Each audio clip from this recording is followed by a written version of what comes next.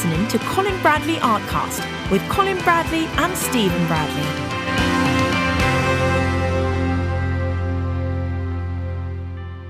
Hello and welcome to Colin Bradley Artcast. I'm Stephen Bradley. And I'm Colin Bradley. Hi, Dad. Hello, Steve. How are you doing? Well, my voice is a little better today, as you probably appreciate. Didn't stop you last week. You rambled on for an hour. It didn't, did it? No. It was fine. And I loved that podcast last week. We had a lot of people saying how much they enjoyed that. Oh, good. Well, it's nice, isn't it? It's nice for me, really, to reflect back on some of the things I did, because obviously the thoughts pop into your head as well. That wouldn't do unless you're talking about them. So it is good to reminisce. Yeah, and we're gonna continue a bit of the discussion on a few points left over from last week. So we'll talk about that in a minute. But what are you working on at the moment? Oh, right. Well, I finished all the starter packs. You'd be happy to know. Hooray! They're all in the bag now. I don't have to think about them anymore. But I've decided to do another watercolour. But I thought I'd do something different this time. I've only done one snow scene, which was the skiing scene in watercolour, at least for the members. So I thought it about time I did a snow scene for, with buildings in and trees and people and all sorts, So I've resurrected one of my early ones. Now, I did a series of watercolours, snow scenes for Christmas cards years ago. In fact, 1985, Steve, so that was a long time ago. Yeah. It was before, really, the pastel pencil came into existence. And I'm resurrecting one of those pictures, which was amazingly successful. It was done as for a company who wanted a series of cards, and they put it out. So it was a Christmas card that you used to sell? Yeah, it was, I'm just trying to think of the company. I think it was Noel Tat was the company that asked me to do it. Anyway, it went out and it was very successful. So I thought I'd resurrect that because people that I've shown it to have seen it and thought, well, that's really nice. But it's an updated version of that. It's the same scene, but I'm making subtle changes to it. So it's not going to be quite the same. But I'm about halfway through now, and it's looking good. I'm sure everyone's going to find it interesting seeing you doing snow with watercolour. It's exactly, yes. Well, I've sold, this is a record really, I've sold every single snow scene watercolour I've ever did. Oh, really? The originals, yeah? Yeah, the originals, yeah. I used to sell as original pictures, yeah. Every single one I sold. And I must have sold a couple of dozen, in my time. Those and sunsets. Every sunset I ever produced as a watercolour, I sold that too. So they are very, very popular scenes. Whether they are scenes that are a bit unusual, because your normal watercolour doesn't take that kind of subject into account.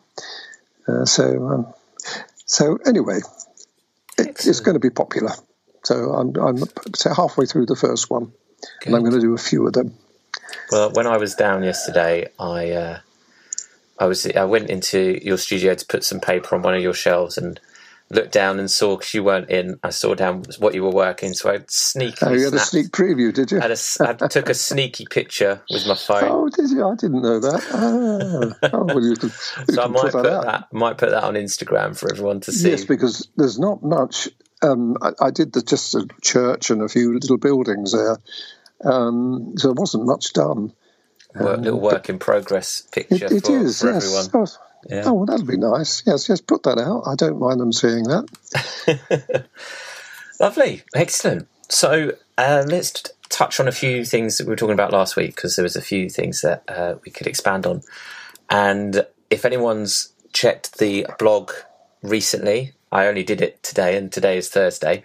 But I put Ron's picture up that you said that your friend did. Oh, did you? Yeah. Ah. So it's on the blog. If you go to our website, go to the blog, the podcast post, the one that says the Bradley Gallery podcast number 226. If you click on that, not only can you listen to the podcast, but you'll also see the picture that Dad's friend did in that first ever 6-week course. The beginning of it, that really was a milestone, that one. And that was the beginning of everything. Now, we didn't say, you told me this after, and I was like, you've got to tell this on the podcast. Why was it 6 weeks?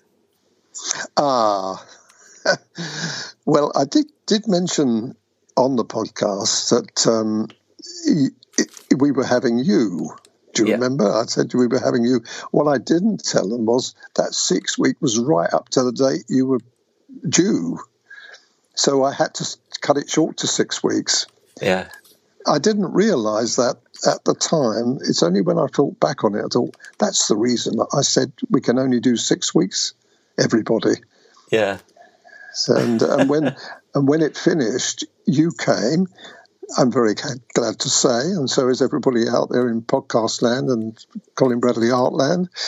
And then we had to give a recovery period for me and your mum. Yeah. And then we started, I think it was a month after you were born, that I decided to start it again. But that was the reason. 6 weeks led up to April the 22nd, which is your birthday. Yeah. So it would have been March and April, I think. I think I probably started at the beginning of March. Yeah. But it was right up to I might have, because babies can come at funny times. They don't always come on the time. So I think I probably had a few days to spare. Yeah. Amazing. I thought that was really funny. That was yes, it was reasoning behind that. But when you did teach, I mean, I loved. And I told a couple of friends today about the pod. Like I briefly nutshelled our podcast last week to my friends, and they were absolutely fascinated of how the process that you went from gallery to selling your work to teaching to to who you are today, and that it is really an interesting journey that you went on. But especially that first 6 weeks course where you were just winging it and just learning and learning how to teach, and then going from that, once you did go back to it to do some more classes. Yes, that's right. You had to very much develop your own way and style of teaching. I had no one to guide me, Steve. I mean, as far as the educational system is concerned, art schools and so on, and art lessons at evening classes, they didn't do anything like this. They used to have similar. I mean, I thought of putting the still life in the middle of the room. Well, what they do in art classes, they have you look at either still life or a model, comes in life drawing or something like that. So they have a completely different setup, and people bring their own materials along, so you could have virtually anything. And all the art teacher does is walk along and say, yes, a little bit more here, a little bit more. Very few of the art teachers, as far as I know, go around and actually touch the work and say, now, can I show you? In fact, I remember a few people who I met said out there they never saw any of their art teachers' work at all. Really? No. The art teacher would come round, and I mean, I'm not saying they weren't qualified. They'd come round and they'd tell them, you're doing this wrong, or you haven't got that proportion right, or the perspective's out, or this sort of thing. But I didn't like any of that. I thought, well, that's not very productive, is it? So I had to invent and wing it, really, as I went along. And halfway through that 6 weeks, I remember thinking to myself, what have I let myself in for? Because it was very, very difficult to do. It must have been quite a challenge, because you have to strike that balance. If you're going to say to someone, let me show you a little bit here, of the balance of being able to show them enough that they can then do it themselves. That's exactly right. Yes, how much do you do? Yeah. And for the first, those first 6 weeks were set because we had a set item. But when we started after that, and I told people to bring their work in, I didn't know what they were going to bring in. We had all sorts of things coming. That's true, yeah. Portraits and dogs and cats and tigers and seascapes and planes and boats and all sorts, anything. God, you threw yourself in the deep end, didn't you, there? and so when I think back now, gosh, that was a very brave thing for me to do.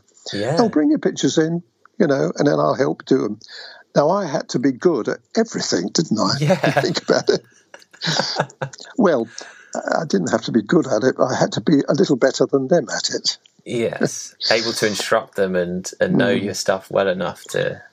Yes, but I'd had quite a bit of experience by then. Only in watercolour and pastel, in fairness.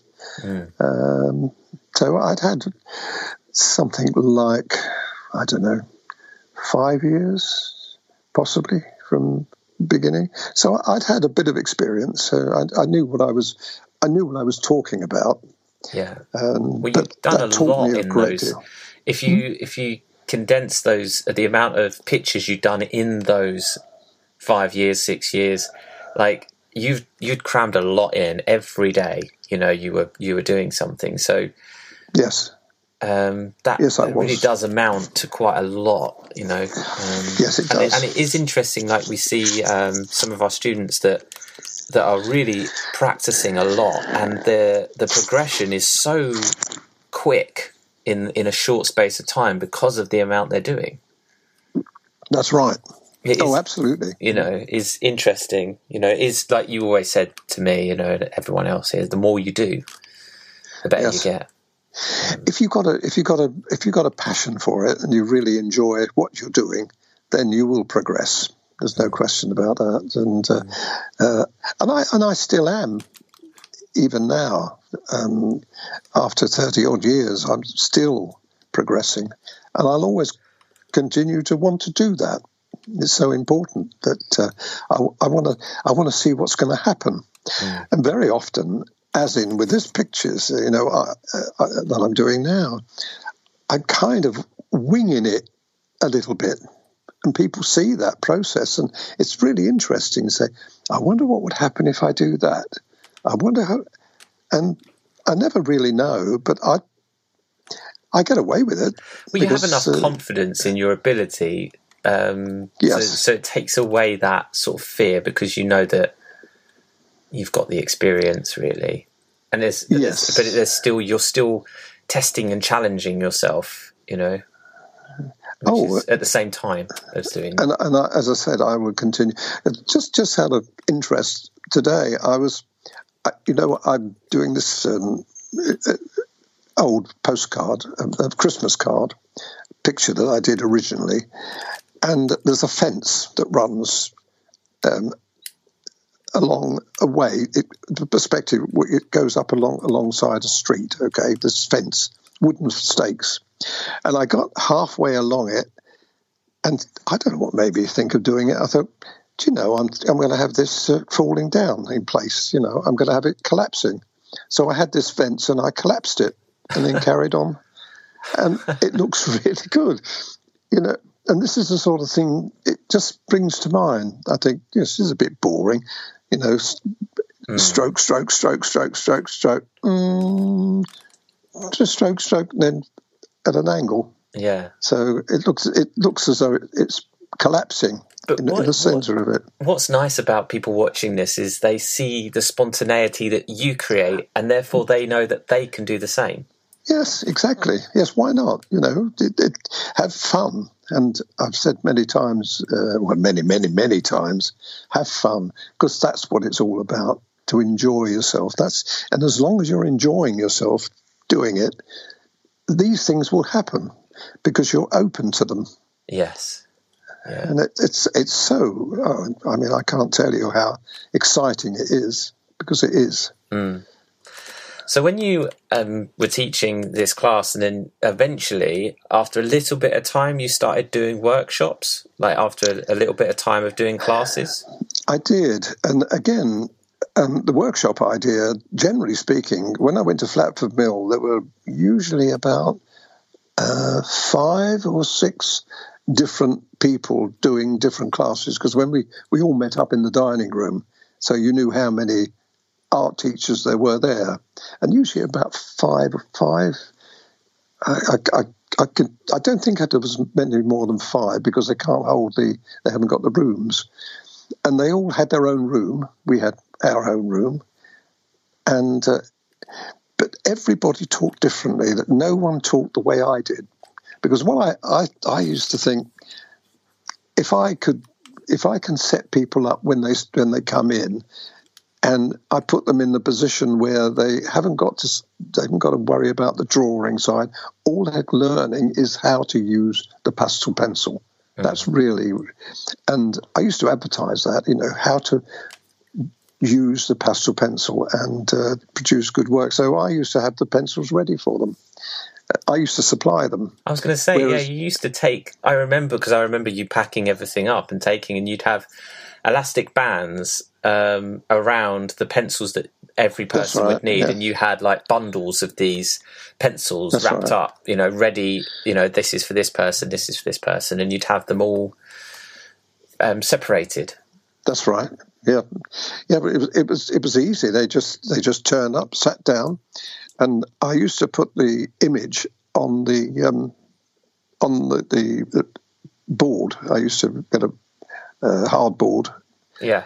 And put the engrais paper, which I used, with the image on it. Yeah. So they didn't have to even think about drawing. But I used to go through the process of square drawing. This is how I produce this image. Oh, did you? In the workshop you used to talk about? Oh, yeah. Well, yes.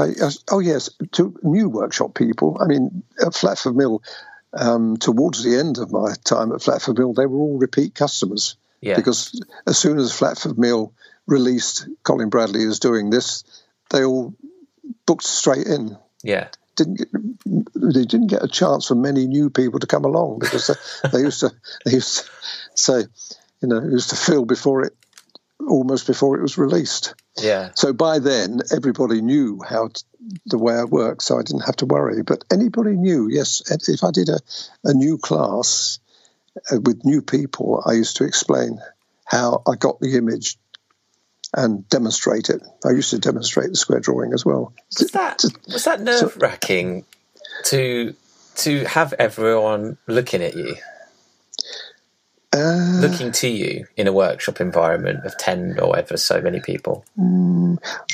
No, I would say it wasn't. No, I can't say I ever got. No, I still don't. Even when I started videoing, I'm just relaxed straight away. I suppose it comes down to confidence, and I had a lot of experience, as you know, when we were talking last week. Before I even started demonstrating Miss Wants to Be Like, I used to demonstrate in my studio. People used to come in and look over my shoulder, and I used to explain what was going on. I never really suffered.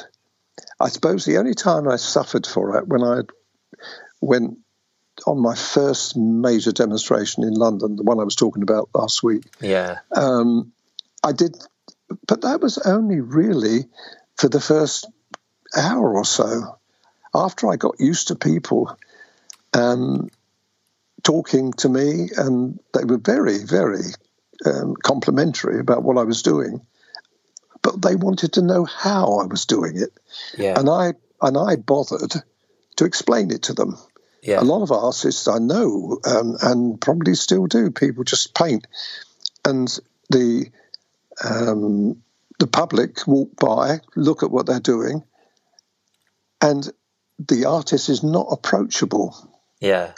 They wanted to, I'm doing my work of art. You can look all you like, but don't bother me or ask me questions. That's the kind of inference you get from them, which is silly, because that's the whole idea of it, is that people come along, want to ask the questions. But I always invited that. I remember if someone was looking, you would always engage people if they were stood for some time. That's right. I suppose that in a way that comes down to your sales experience, Well, being a salesman, of engaging the customer. It's that technique, but you're not directly selling. You're just merely trained in engaging with people and making them feel comfortable. That's right. Exactly. Yes. But I enjoy that, you see. Yeah. I got that. That's where I used to look forward to the shows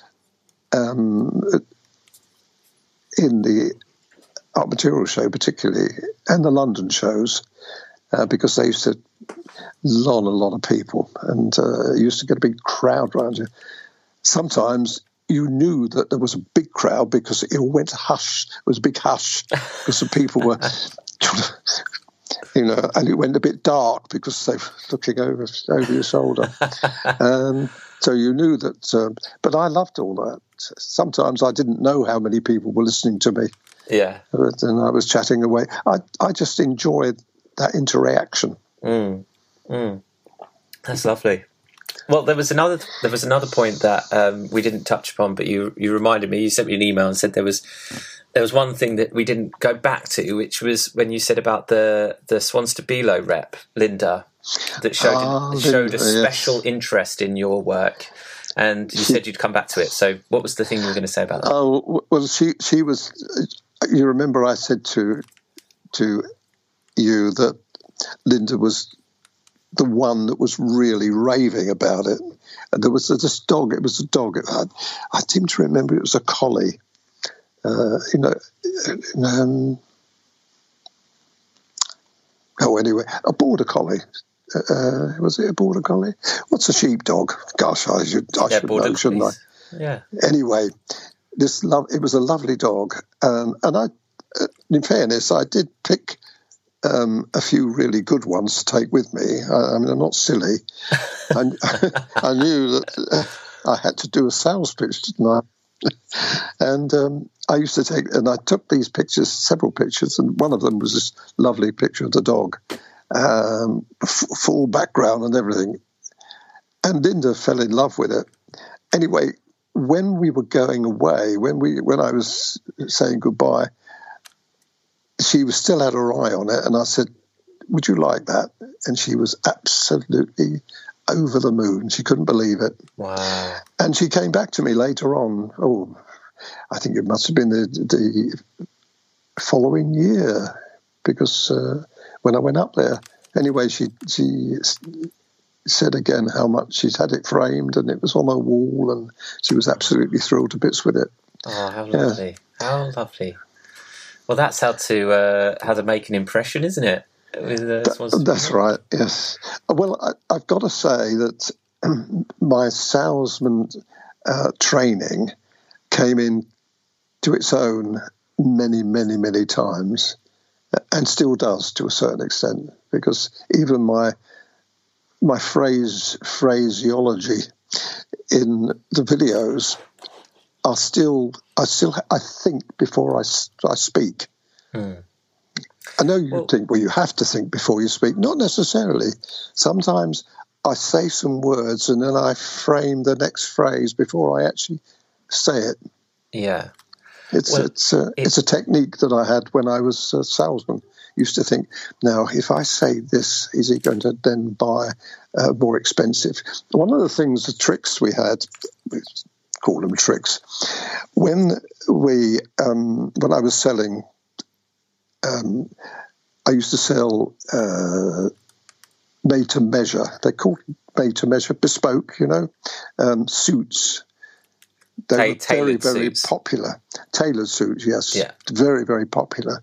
And my particular job in this outfitters was to present the customers with the material to make up their suits. Okay. And then once they'd made them up, then I'd measure them for their suits. And thousands and thousands and thousands of people I've measured up for suits in the early days. Anyway, one of the tricks we had was we'd always bring the more expensive things out. How now, sir? you'd ask them how much they would like to pay. Now, we're talking about 1950, late 50s.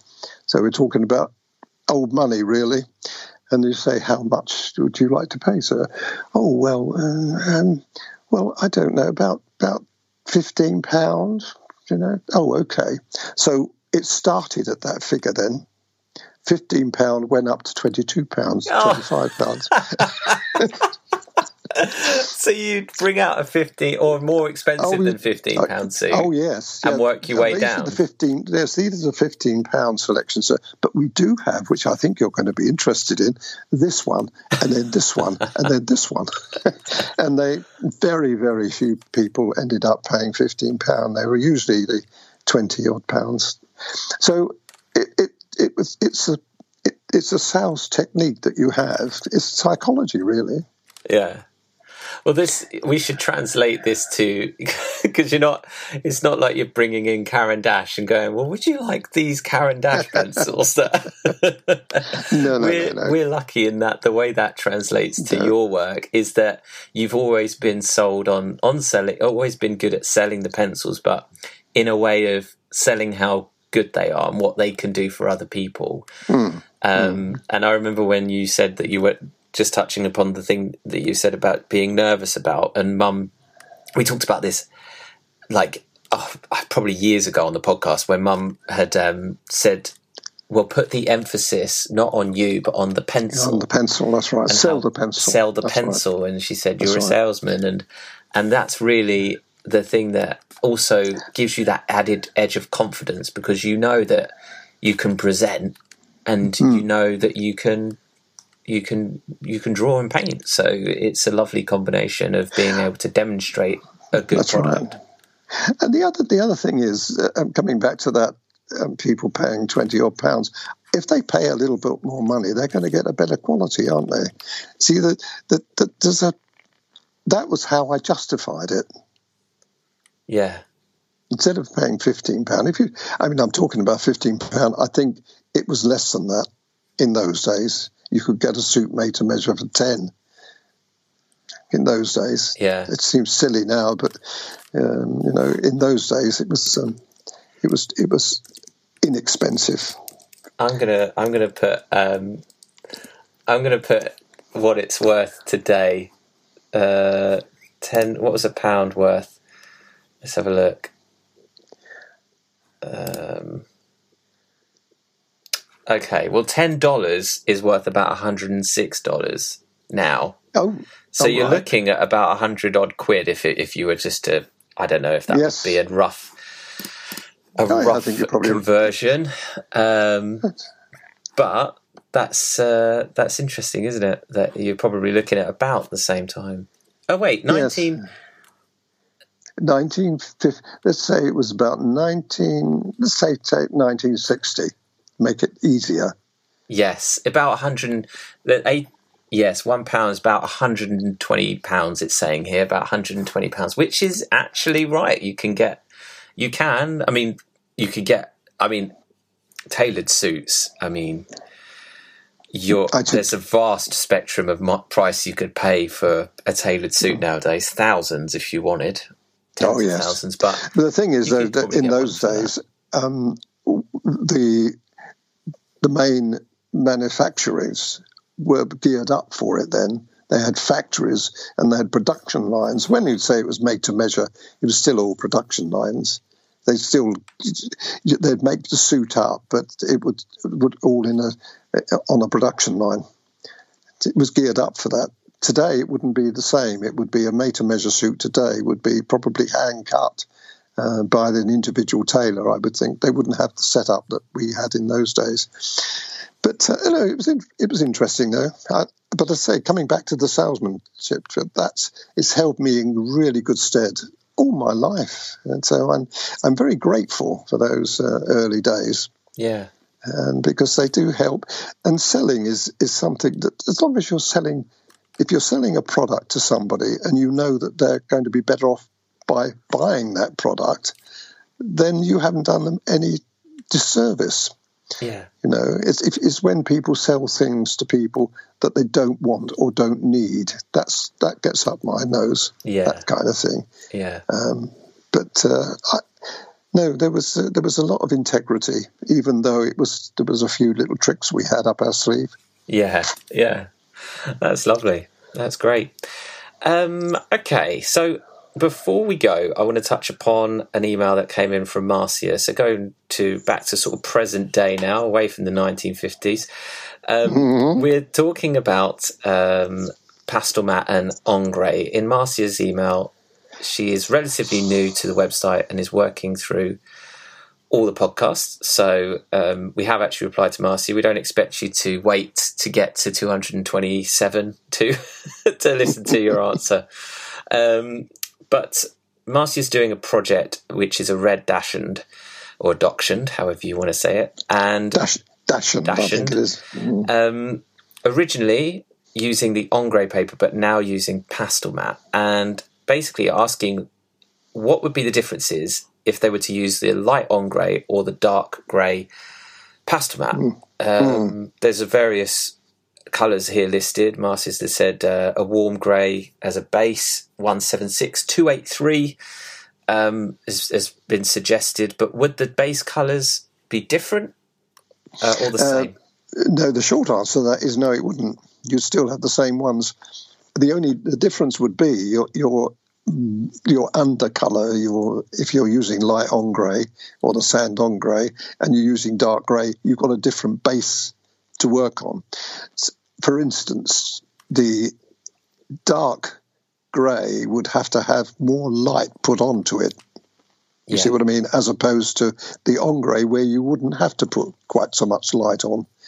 You still have to put it on because you need it as a base, as a base colour for the stronger colours going in. Well, the same thing applies to the dark, any of the dark colours. However, that dark colour will already have be a dark tone. Yeah. So you've got to then put more light colours into it. That's what I found. The same colours, but you'd have to put more of them on. No, you wouldn't need to change the colours, though. The colours would still be the same. You'd have to be, really, because if you think about it, if you're doing, say you're doing a dog's fur, for instance, and you've got those build-up colours that you have on Ingres. Now, if you missed some of those out when you were doing the dark colours, you wouldn't get the same effect. The dark colours wouldn't have the same effects. They would change. So you've still got to have the same colours. Yeah. You just need to be mindful that you've got to make them a little bit lighter. Actually, a very good example of that really is the picture that I did of the spaniel recently. Yeah, that went on recently. Now, was that on? Or was that? That was that dark colour? Was it dark grey, Steve? Yeah. Do you know? I can't remember. I do so many, and I can't remember what I did. I certainly, when I did the ladies, the three ladies. I can't even remember the name of the artist now. Oh, yeah, that's it, Riccianini. Yeah, I did that on dark grey. Now, I did that one quite quickly. I'd only had a very limited experience with the dark grey at that time, but I felt it was going to work. And I remember when I put that on, I used to have to put much more light colour onto it, whereas if I had been using the Ingres, I wouldn't have had to. So that gives you an idea. I'd use the same colours, but you need to make sure. This is why I think when people are starting out, it's not really a good idea to start with Pastelmat, because you've really got to know what you're doing. Yeah. Start with Ingres and then work into Pastelmat. But once you know what you're doing, then Pastelmat can, as we know, bring phenomenal results. Yeah.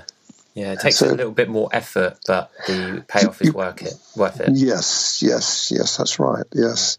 You can't afford to have the dark paper showing through on a light subject. You can't. It just won't work.